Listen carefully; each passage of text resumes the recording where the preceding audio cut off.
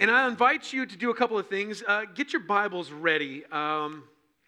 This is going to be a little bit of an unconventional, a little bit non-traditional message. We normally like to open the Bible and start with a passage of Scripture and take a look at what it says, what's the message of that passage, because we believe that's God's intended message for us to receive. But we're going to do a little bit of a different message here today. It's going to be more of a topical message. We want to address a topic that the elders, we've been praying and talking about, that we've been actually really excited to address here this morning. But before that, I want to invite you right now, if you have not received the communion elements, the wafer and the juice that we've got provided to the table to your right, you can get up right now. We're going to take communion together at the end of the service. No shame, no embarrassment. Go ahead and stand up right now. You can tell you're not alone in this. Grab those communion elements, and we'll get ready to partake of that together here at the end of our service.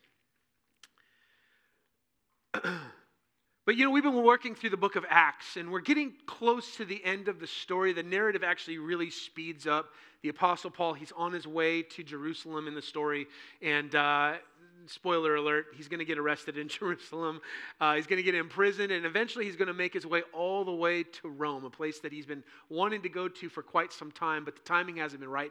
And the timing will be right. But as Paul's been on this journey, we've been seeing that Paul's been influential in taking the good news message of Jesus Christ to new places, new cities. And as people believe the message and are baptized, they form small communities of God's kingdom called churches, local churches. And as he's doing that, he's organizing things and overseeing things to make sure that these churches are functioning, that they're being run, and that they're healthy.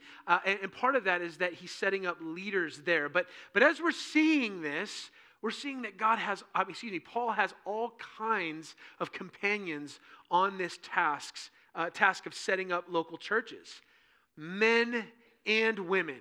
We've been seeing influential people as they've been coming to know Jesus Christ, and they become influential because of the work and the gifting that God's given to them to be a part of this gospel ministry together. About a year ago, our elders were gathered, and we went away on a retreat with some precious sisters in Christ, many of them being our spouses. But we got together, and as we started having a conversation, we started to realize that there's some clarity that's needed for us in our church family. Now, some of you may come from all kinds of different backgrounds and traditions related to the roles of men and women in the ministry of the church. And what we realize is that as we were asking questions and starting to just kind of have conversations with people and look around, we realized, you know what? It's not absolutely clear what we declare the Bible to be saying and how it's going to be working out in the life of our church. And one thing we realize is that a lack of clarity is unkind, but clarity is kindness. Clarity is kindness. The mission of Jesus is achieved by His Word and through His Spirit, through His church. And the mission of Jesus is best advanced by healthy churches, the kinds of churches that Paul was establishing and planting in the cities he went to. And healthy churches are filled with followers of Jesus, committed to one another and who are pursuing their place in the body. And you, follower of Jesus, you've been given gifts by the Holy Spirit. Jesus has sent the Holy Spirit and given you a specific set of gifts and talents and abilities that we need here at Fairfax Bible Church to pursue our mission. Every member, every follower of Jesus is called to pursue their place in the body of Christ and to be pursued by the leaders, elders, to be equipped and employed into His service.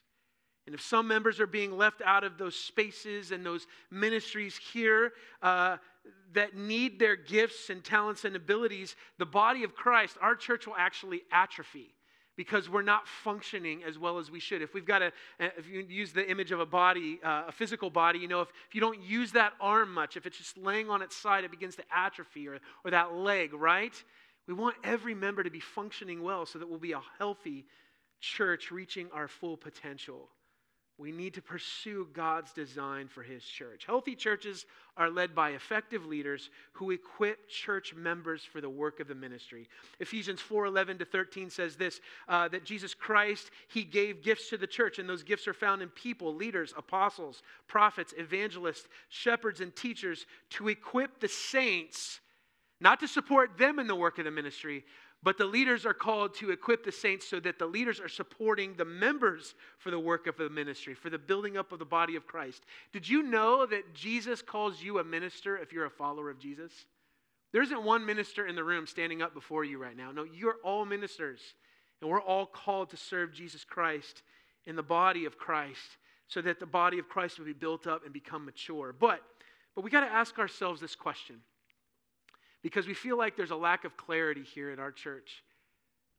What are men called to in ministry? What are women called to in ministry? Are they identical callings? Are they different callings? And as we've been talking about this with many of you, you've been so helpful to us, we've realized, you know what, we need to go back and say, what does the Bible have to say? And if it says that, we're going to believe it. We want to obey it. But then we also realize, are there any traditions? Are there any procedures, policies, mechanisms in our church and the way we function that are holding people back, gifted people, from doing the works of service to the church? Are we actually atrophying parts of the body because we're putting up barriers that God never intended? And so we want to provide clarity. You know, this last week we saw a little snowstorm once again. And you know, I'm learning, I got to get out to my car early. Again, don't forget, I'm a California boy. I've lived in California for 40 years of my life. And there's this white stuff that forms on the windshield of my car early in the morning, right? And I'm realizing I got to get out there early, right, and scrape some of it off and turn on the defrost so that I can actually see out my windshield, right? I need that clarity. And so this morning, I hope that this message will just wipe away some of that frost that has been in front of us that has kept us from that kind of clarity. So we want to ask ourselves this question, and this is the title of the message this morning: Pursued for Ministry, Men and Women in the Church. But some questions we just want to ask ourselves: what are the various views amongst those who call Jesus Lord and believe in His Word? What are the major views? What then do we believe? What's our view of what Scripture teaches? And then what does that look like in the ministry at Fairfax Bible Church? And so I just real briefly, I don't want to lecture today. I don't want to bore you, but I want to go through just some things here that we could talk about this morning to provide clarity. What are the major views? Well, one of the views is the patriarchal view. The patriarchal view, and the word there, patriarch, meaning father figure. This view says that men and women are of equal worth and value, but this patriarchal view holds to strong male leadership in most human institutions, in the home, at church, and in much of civil society. And the roles and functions of men and women are very distinct from one another. Men have certain roles and functions. Women have certain roles and functions. Equal worth and value on the best versions of this patriarchal view, but very distinct roles and functions. On the other side is what's called the egalitarian view, okay? When you see egalitarian, just think equal. It's real simple there. It's almost spelled right there in that word. And this view emphasizes the equality and fundamental worth and status. We are called to submit to one another from what the Bible says, men and women submitting to one another. Gender equality is in value, and not just in value, but also in function. Men and women are not identical or undifferentiated according to the best versions of this view, but positions of authority and responsibility in marriage and churches should be equally available to both males and females. This is a really popular view for those of us that love the idea of a democratic society, right? Everybody's got equal opportunity, right? Which is wonderful. That's a good value. There's a third view, though, that we want to look at as well, of these major views, called the complementarian view. Complementary. Now, this isn't just merely a combination of these two other views, but really it's a third way that emphasizes both the equal worth and status as created by God of male and female, and affirms a distinction in certain roles and functions. And that doesn't mean all roles and functions, but certain specific roles and functions as God has designed. And those functions and roles are primarily in the home and in the church based upon what the Bible says. Okay, and if you want to just know, I'll just tip my hand right now. Where do we land as a church? We land on that third view, that complementarian view. And we want to tell you why, okay? Let me just bring up a book that and this has been the history of our church. We've been a church that holds that complementarian view since our founding. But we came across a book. Actually, Matt Rumbaugh, one of our elders, he brought it to us about a year ago, and we worked through it a little bit because we don't want to just hold to this view. We want to say, what does it really look like in the life of the church? And we found this really great book. It's called Embracing Complementarianism, Turning Biblical Convictions into Positive Church Culture by Graham Benyon and Janet Tuer. This is their definition of the complementarian view. It says this: complementarianism is the belief that God made men and women equal and distinctive, equal in value and dignity. And we cannot emphasize that enough. We believe equal in value and in dignity, yet and distinctive in certain responsibilities and roles as God has designed. And so at Fairfax Bible Church, we desire to foster that kind of culture. I love that kind of language. They want to foster a culture, right in the title, right? Turning biblical convictions into positive church culture. We want to have a church culture where godly men and women are pursued to serve in ministry than merely permitted to serve in ministry. And we cannot emphasize that enough for you today.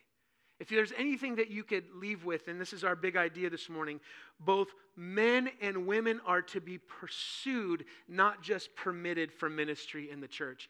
And what we've found is that often these conversations are around, especially for you ladies. This is a sensitive subject. I got up here today, I've been praying, Lord, please, I don't want to be a fool. I don't want to be a chauvinist here today. I want to have the love of Jesus and the humility of Jesus on display. But for many of you ladies, and if you've come from a conservative, evangelical, theological background in certain churches, the conversation normally has been around what are women permitted to do. There's this assumption that most things are held back because the men are supposed to be doing the heavy lifting in ministry. What are women permitted to do? And we want to say, to heck with that. We want to throw that perspective in the garbage. And we want to say it's not about what are women and men permitted to do, but we want to say, how can we pursue every member of the body of Christ to function in the way that God has gifted them and designed them? And so to provide clarity, we just want to point you to something. Just this weekend, we put up a paper, a position paper on this very issue, on this very topic. It's on our website. I know we point you to the website all the time. There's actually, under the About tab at the top, there's a belief section. And down at the bottom, there's a link where you could find a position paper that provides a lot more detail than what I'm going to provide here today. But what we want to do is just share with you just the broad sweeps and summaries of what does this mean? What do we believe, and what does that look like for the life of our church? Again, our big idea here today is men and women are to be pursued, not just permitted, for ministry in the church. I love this quote. We found this from a great sister in Christ, a Bible teacher. Her name is Jen Wilkin. She wrote this on an article on the Gospel Coalition website. It says this: a culture of permission can communicate passivity and dismissiveness to our women. They long to be pursued. They long to be pursued. When I read that statement, it just stood out to me and it hit me right between the eyes. We don't want to communicate that to you at all, friends. Sisters, brothers, we don't want to just communicate a position of permission because that communicates passivity and dismissiveness. No, we are here today to say we want to start taking new steps. And we got a long way to go, but we want to start taking new steps of pursuing you for ministry. Well, what are some biblical foundations? We're going to move through this kind of quickly here today. Biblical foundations for this position that we hold here today. First of all is that God created humanity as male and female, and he said it was very, very good. It was very good. Genesis, we see that in Genesis chapter 1 and Genesis chapter 2. In fact, Genesis 1:27 says this: so God created man in his own image. In the image of God, he created him. Male and female, he created them. God created humanity. It wasn't like he just created the man Adam, and then said, oh yeah, I'll just create this appendage as well, this woman. No. He created male and female, both equally bearing the image of God. And in fact, what we see here is that you don't get a complete image of God unless we see male and female working together, living together. So we believe right out the gate from Genesis chapter 1, God created humanity in his image, that male and female are equal in value and dignity. Partners. Adam and Eve were called to be partners together in the command from God to be fruitful and multiply and fill the earth and subdue it and have dominion. And the man and the woman were to be God's vice regents on earth together, leading and serving and loving one another together, equal dignity, equal value. Adam, we know from Genesis 2, was formed from the dust, and Eve was created when God took a part of Adam's side out of him and formed the woman as he slept. So what is that? What do we see from all of that, from that story, that narrative? Is that Adam and Eve, the first man and woman, they're like each other, yet they are unlike each other in a complementary way. Each is incomplete in fulfilling the mission that God gave to them without the other. The man needed the woman, and the woman needed the man, equal in value, equal in dignity, and yet they needed one another, right? They had distinct roles and functions so that they could fulfill the mission that God had given to them. And so that sounds like a great story, right? I wish it ended there in some ways, but the story goes on. We know from Genesis chapter 3 that sin is the source of all conflict and brokenness in male and female relationships. We see that in Genesis chapter 3. Right after God creates, the serpent comes in and tempts Eve and deceives Eve. And then Adam also walks into sin as well. And they both make a choice to reject God and do what they want to do. And all of a sudden now this curse of sin is upon all of creation, including male and female. And that impacts our relationships with one another. Genesis chapter 3:16, speaking to Eve, God says this, "Your desire shall be contrary to your husband, but he shall rule over you." There's all kinds of ink that's been spilled over what in the world does all this mean. I'll just summarize it for you. It just means that because of sin, we experience brokenness and hurt and conflict in our relationships. What should have been just this partnership, this complementary partnership together, now all of a sudden because of sin and our sinful desires and all these things, now all of a sudden we start building walls and boundaries and barriers, and there's brokenness. This sin leads to abuse and rebellion. And our reactions to the brokenness that we feel all the time are our attempts to make right what is so unjust about our relationships. But all our human solutions end in more strife, or they just cover up the problems that just seem to reemerge over and over and over again.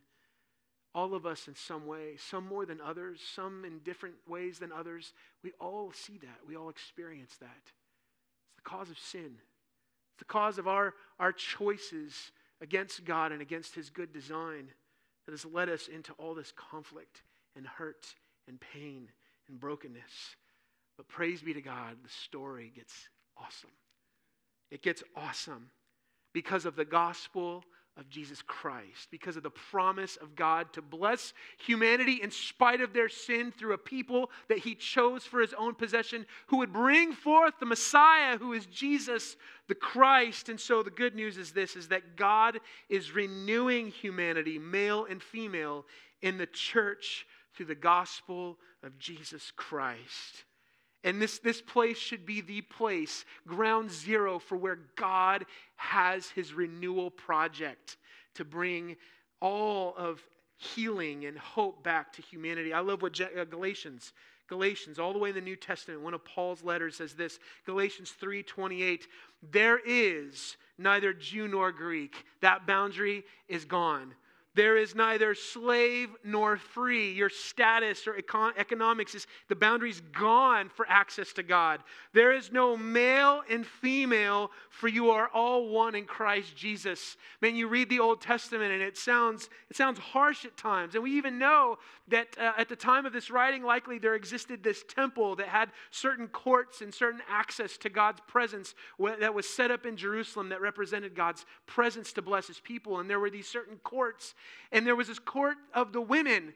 They could only get so close, and some of the men were able to get closer and closer and closer. And through the gospel of Jesus Christ, the good news is this, is that the barriers are gone, and all, if they come through Christ, have access to Jesus. I want to tell you today, I'm going to pause here just for a moment. You may feel so far away from God. You may feel like there's boundaries and barriers and things and sins in your past that are keeping you from God. But the good news is this, is that all those barriers are gone and taken away. If you would just come and say, say, I believe in Jesus Christ and what he's done for me through his death, burial, and resurrection on behalf of my sins. The barriers are gone in a moment. In fact, I was just reading the gospel story of Jesus dying on the cross recently. It's recorded in Matthew and Mark that the veil of the temple was torn in two from top to bottom, representing that the boundary and the barrier is gone. So this is the good news. And so God is renewing humanity right here in the church. So what does this renewal in the church to the gospel look like? And let's move on here to men and women in ministry according to the New Testament, this new covenant that God has given to us. First of all, believing men and women are actively involved in the ministry of the church. Let me say it again. Men and women are actively involved in the ministry of the church. Not passivity, activity. We need the complementary relationship to continue to be fruitful and multiply. But the multiplication in Genesis 1 and 2 for Adam and Eve, it was primarily biological, meaning bearing and raising children to fill the earth. But under this new covenant, in this new humanity that God's creating in the church, this multiplication command is to go and make disciples. We have spiritual children who are born again through the gospel, through the ministry of the Holy Spirit. And in this church, in this renewed humanity that's happening here, we need spiritual moms. We need spiritual dads. We need spiritual aunties and uncles and brothers and sisters who are forming God's new family in the church. Every part of the body, every part of the family is active because you have a role to play in this renewed spiritual family. That's how we continue on this command. We multiply not by merely bearing children. Really, it's by bearing spiritual children, watching the work of the Holy Spirit give new life to cause people to be born again through the power of the gospel.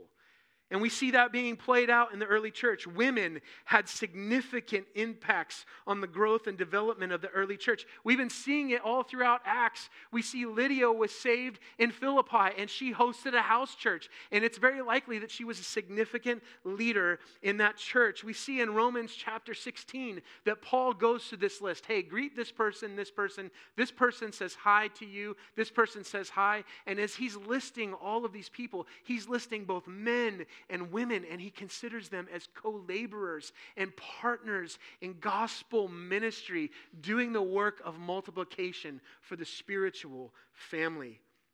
We see it all over the place. The apostles, they saw that while they were the key and primary leaders, that everybody's involved in active ministry. So much so that Paul even described certain ways that both men and women were to prophesy. This gift of prophecy that was really active in the early church. They were going around receiving direct revelation from God and speaking it out to the church family. And that wasn't just happening by the men, that was happening by women, vocally speaking out in their gatherings, speaking what God had said. So we see that men and women both had roles to speaking in the church gatherings. And we know this, that all believers, men and women, according to Colossians, are called to teach the word of God to one another. In fact, I got a verse here for you. Colossians 3:16 says this, let the word of Christ dwell in y'all. And y'all, that's the kind of like, we don't have a you plural in English, so sometimes we use that southern term, that y'all, okay, let the word of Christ dwell in y'all, male, female, here gathered together richly, teaching and admonishing one another. Not men teaching men and women, not women teaching men and women nearly. It's teaching one another. Everybody's got a teaching role as we come to the Bible together. We're warning, we're exhorting, we're examining scriptures together. It should be happening and busting out all over the place. I love it when I see it happening in our small groups. Men and women pouring over scripture together. But we should be teaching one another, singing psalms and hymns, spiritual songs with thankfulness in our hearts to God. This is a one another activity, friends. This is a one another activity. We should be teaching and admonishing one another in the scriptures all the time. But this is believing men and women actively involved in the life of the church.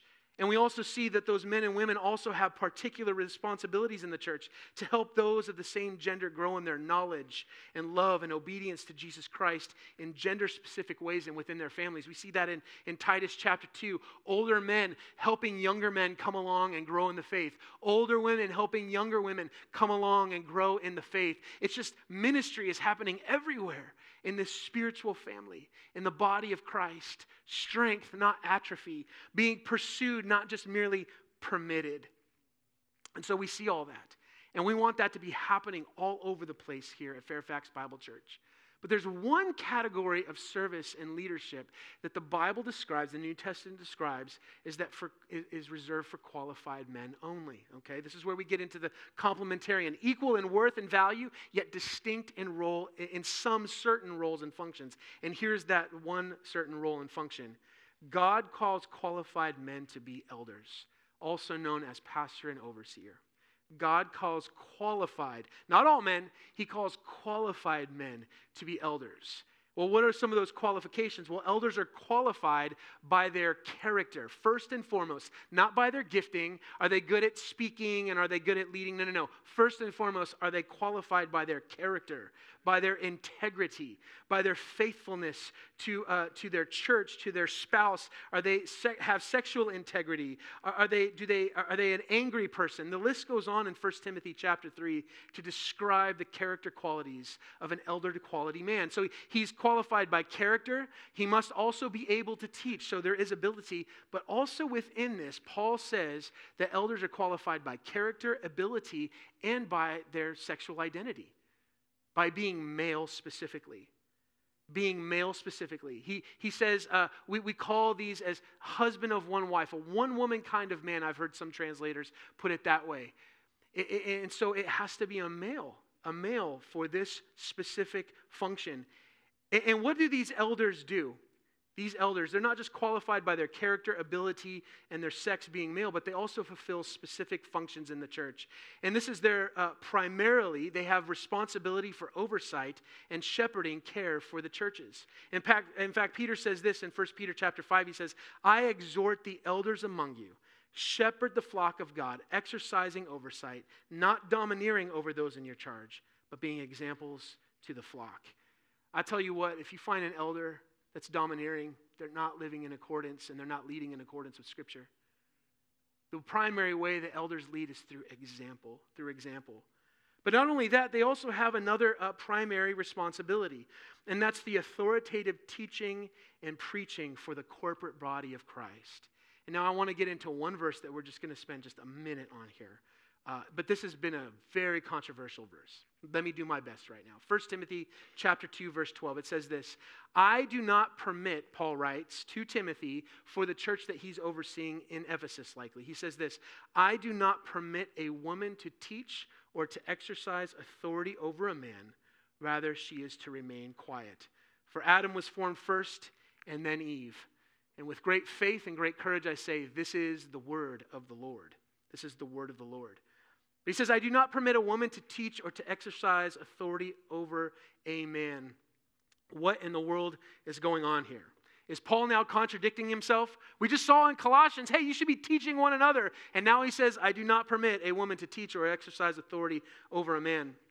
Now, see, unlike other situations that Paul addresses that were unique to the time and cultural norms, Paul is actually connecting this passage, this verse, this command. He connects it back to creation. It seems that this verse is to be applied to the church regardless of time or culture.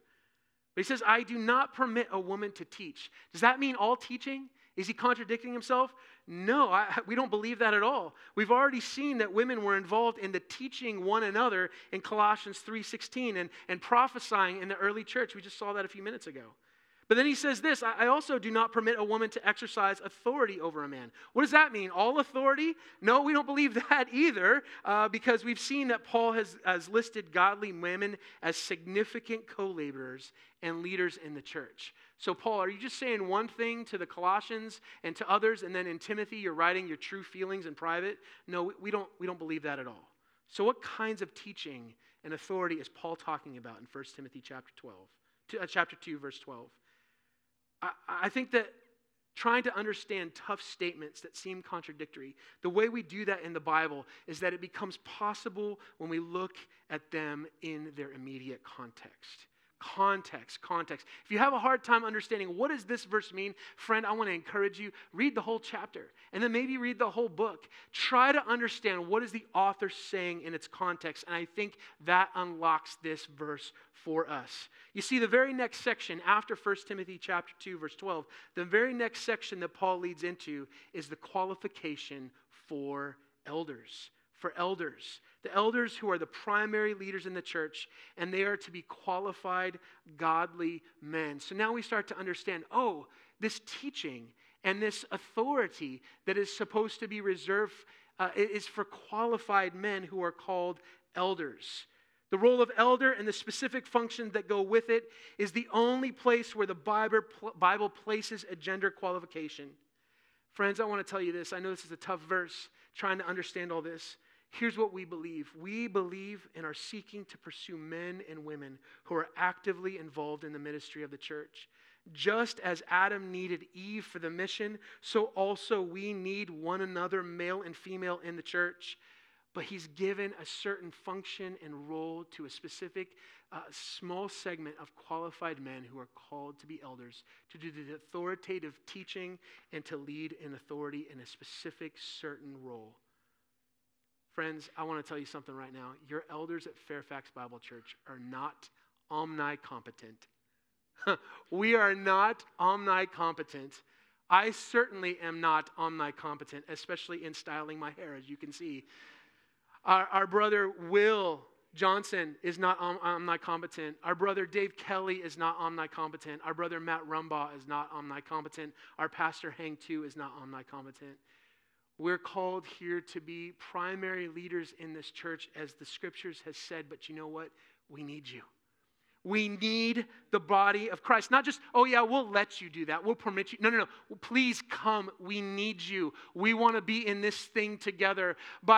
In great humility and in great awe, I say, oh my goodness, I remember it was nearly 2 years ago in June of 2022 that I was on this stage, and the elders installed me as an additional elder here, and I felt the weight of it in that moment. There was a moment I almost felt like I wanted to break down. Wow, Lord, you're calling me to this. It's awesome. It's mighty. It's powerful. And I need you desperately. But as I looked out and I saw, we're not in this alone. We're in this together. We have a family here to be a part of the ministry of multiplication in the church. We're stupid if we think that we got it all on our own. We need you desperately. But with courage and conviction, we say, God has called qualified men to be elders and to fulfill certain functions in the local church. Well, that's our belief in a summary. And that was kind of a long summary. But I'd like to just go over a piece of the document that we want you all to be able to see with your own eyes. I encourage you, go find this doctrinal statement on our website under the belief section on our website, and you'll get to see the whole thing. But I just want to walk through some things, because you may be asking yourself, well, what does that mean? Does that mean they believe this, or does that mean they don't believe this? Let me just walk you through 8 affirmations and denials. Without a lot of commentary, I just want to read them with you so that you could see it with your own eyes and hear it with your own ears. Affirmations and denials of what we believe here at Fairfax Bible Church that the Bible teaches. First of all, we affirm that both men and women have been created in the image of God and are entitled to the privileges and held accountable to the responsibilities that come with reflecting our Creator in the family, in the church, and in the world. We affirm that. You have dignity and value because you're created in God's image.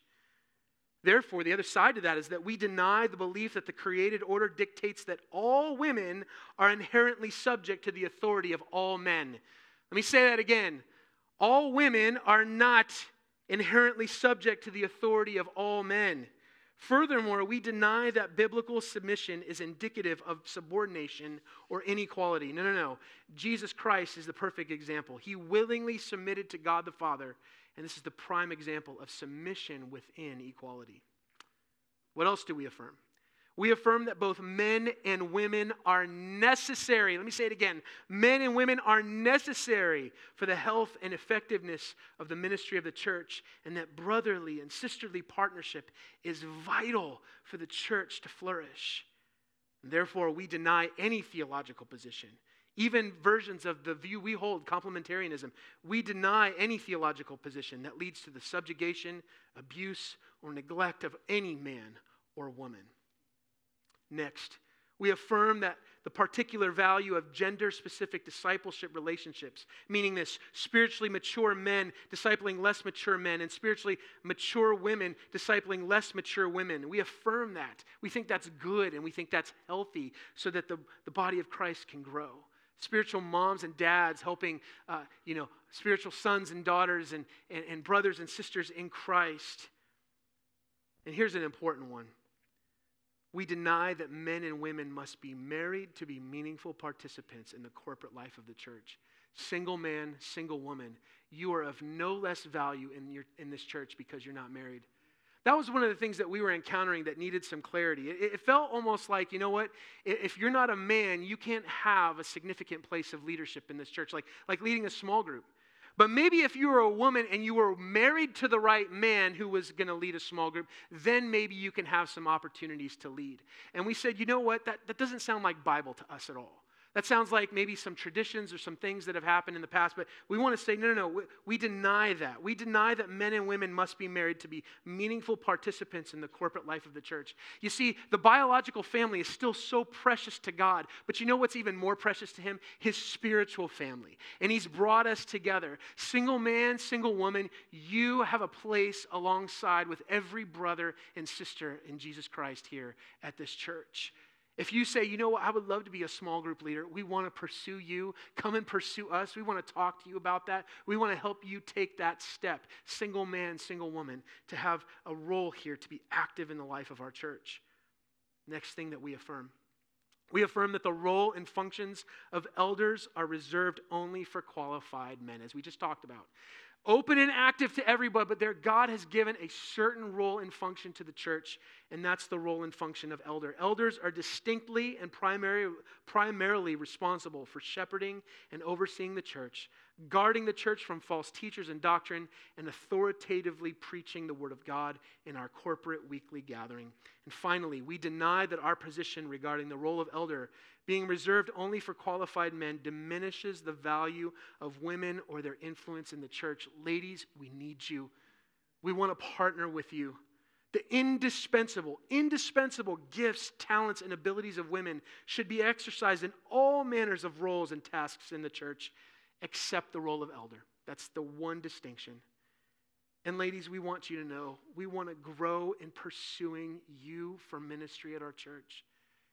If you felt like there's been barriers and blockades for you, I'll just say it. I'll say it on behalf of our elders. We're sorry about that. We don't want that to be the case any longer. You may have felt like you're undervalued, that you're not appreciated here, that you're not truly allowed to do what you feel like God has called you to do. And we want to tell you here today, we want to make changes. We want to do some things to help you so that you are pursued and not just merely permitted or even put blocked from ministry. Again, our big idea this morning, and we're gonna close here in just a few minutes, but our big idea this morning is this: men and women are pursued, not just permitted, for ministry in the church. Men and women are to be pursued, not just permitted for ministry in the church. Well, what does this mean for Monday? And really, what does this mean for ministry? What does this mean for ministry at Fairfax Bible Church?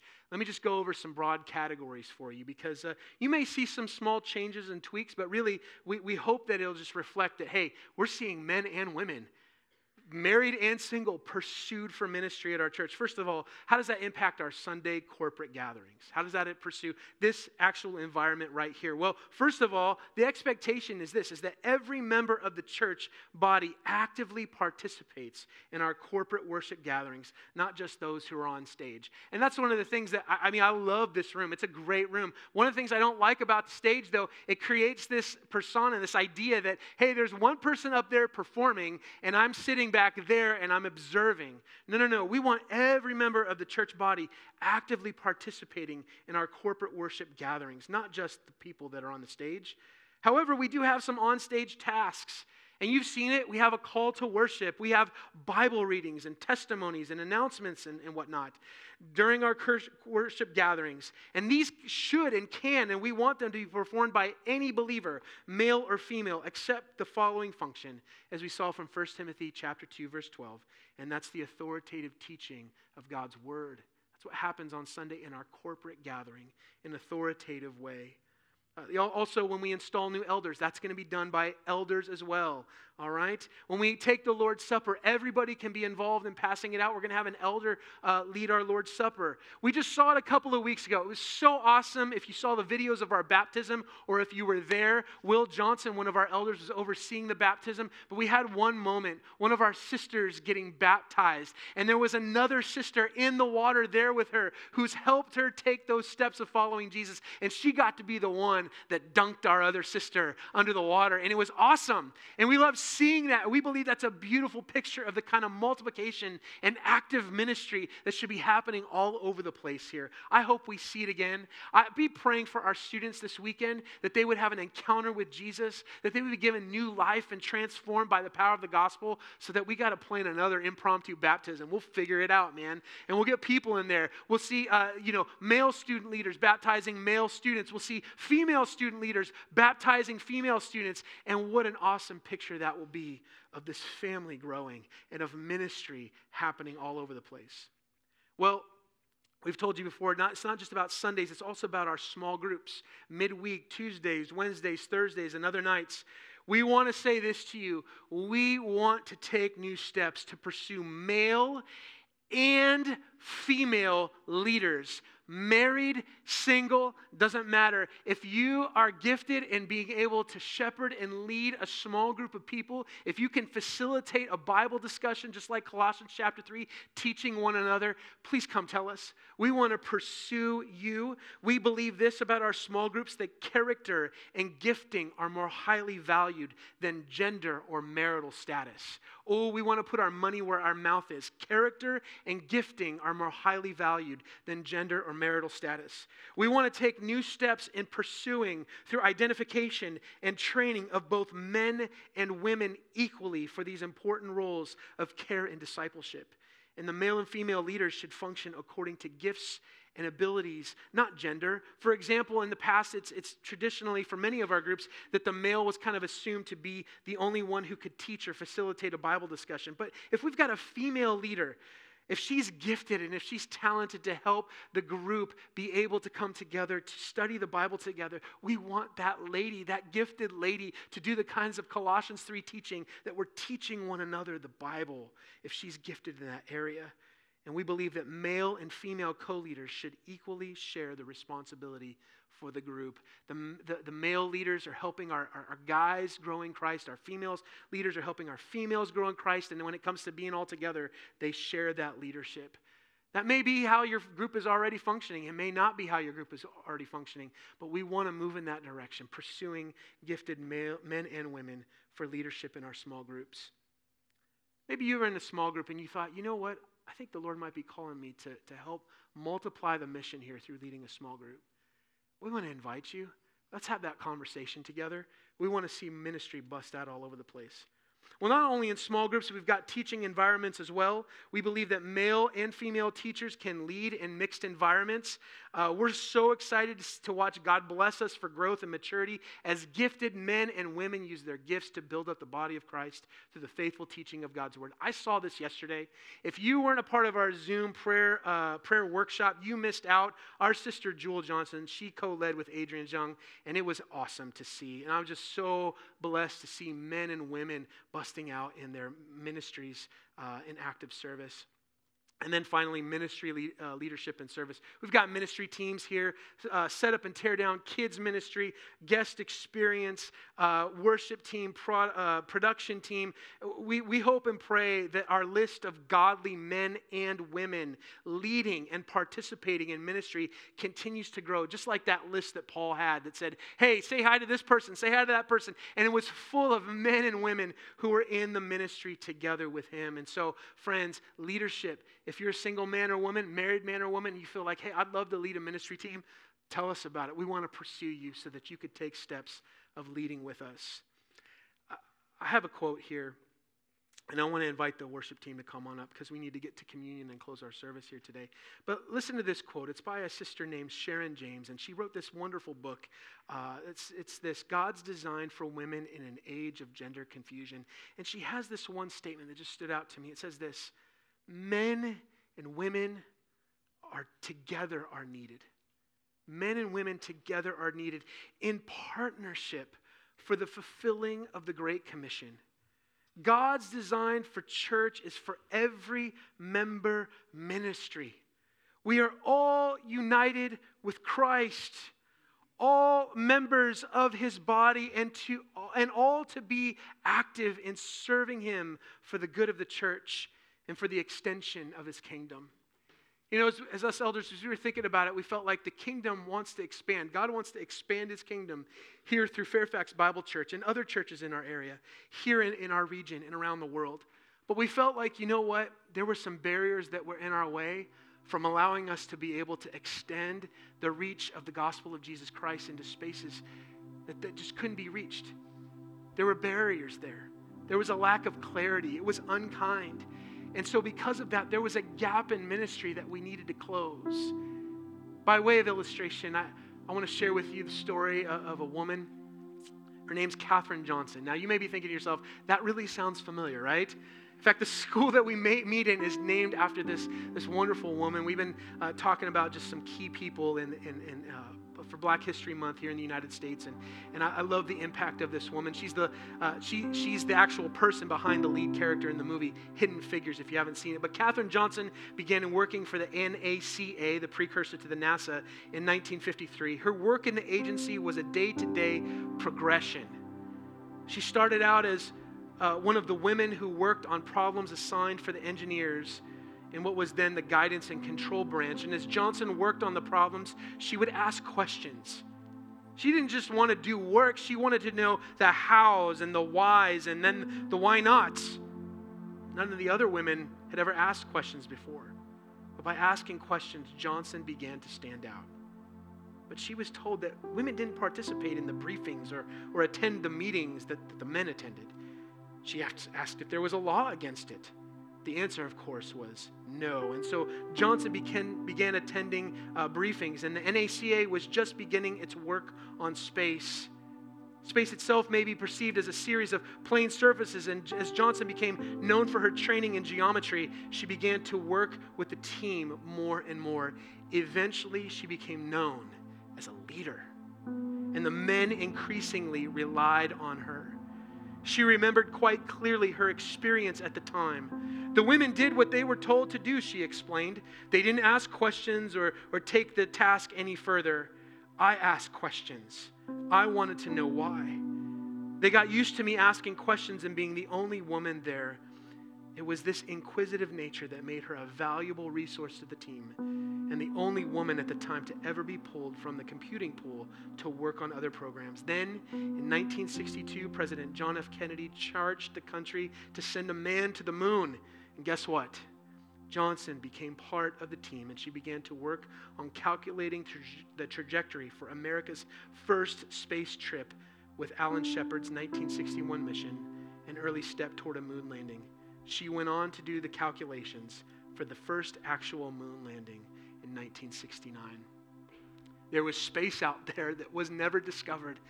It could never be achieved because there were barriers, things holding someone like Katherine Johnson back. And what we're here today is just to tell you this: hey, we want to provide clarity for our church so that those gaps will disappear and we'll see a healthy church growing as men and women are active in the work of ministry. Men and women are to be pursued, not just permitted for ministry in the church. Ladies, we love you. We love you, sisters. We love you, brothers. And the reason that we can be in this ministry together, the reason why those barriers can be taken away is because of what Jesus has done for us. I want to invite you to stand right now. And as we get prepared to take this cup and this juice, I just want to remind you of one verse that we read. Because of the gospel, Jesus is renewing humanity in his church. It says this in Galatians 3, verse 28. It says, there is neither Jew nor Greek. There's neither slave nor free. There is no male or female. for you are all one in Christ Jesus. The body that the Son of God took on, the flesh that he took on and joined to his self forever, was given for you to break down the barriers. The blood that he shed on the cross for your sins and for my sins was shed so that the barriers can be broken down, so that we could have access to God and be in this family together forever. And so what these symbols represent, go ahead and start peeling back those layers.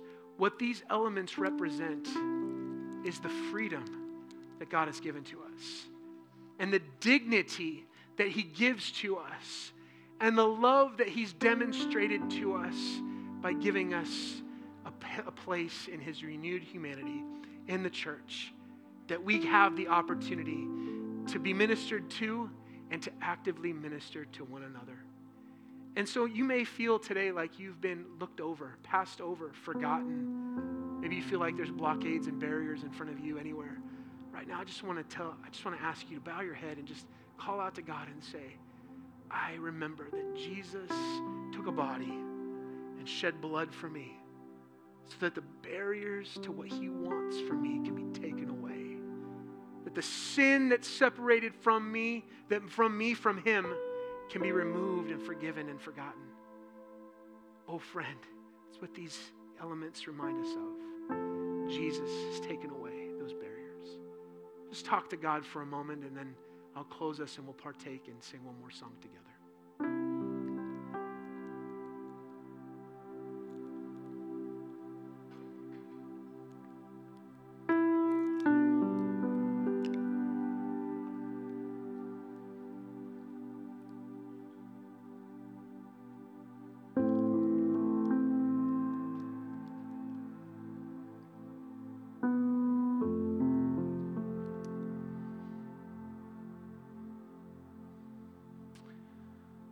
Oh, Father in heaven, we thank you so much that the greatest barrier of all, the barrier that existed between us and you because of our sin, has been removed through the cross of Jesus Christ.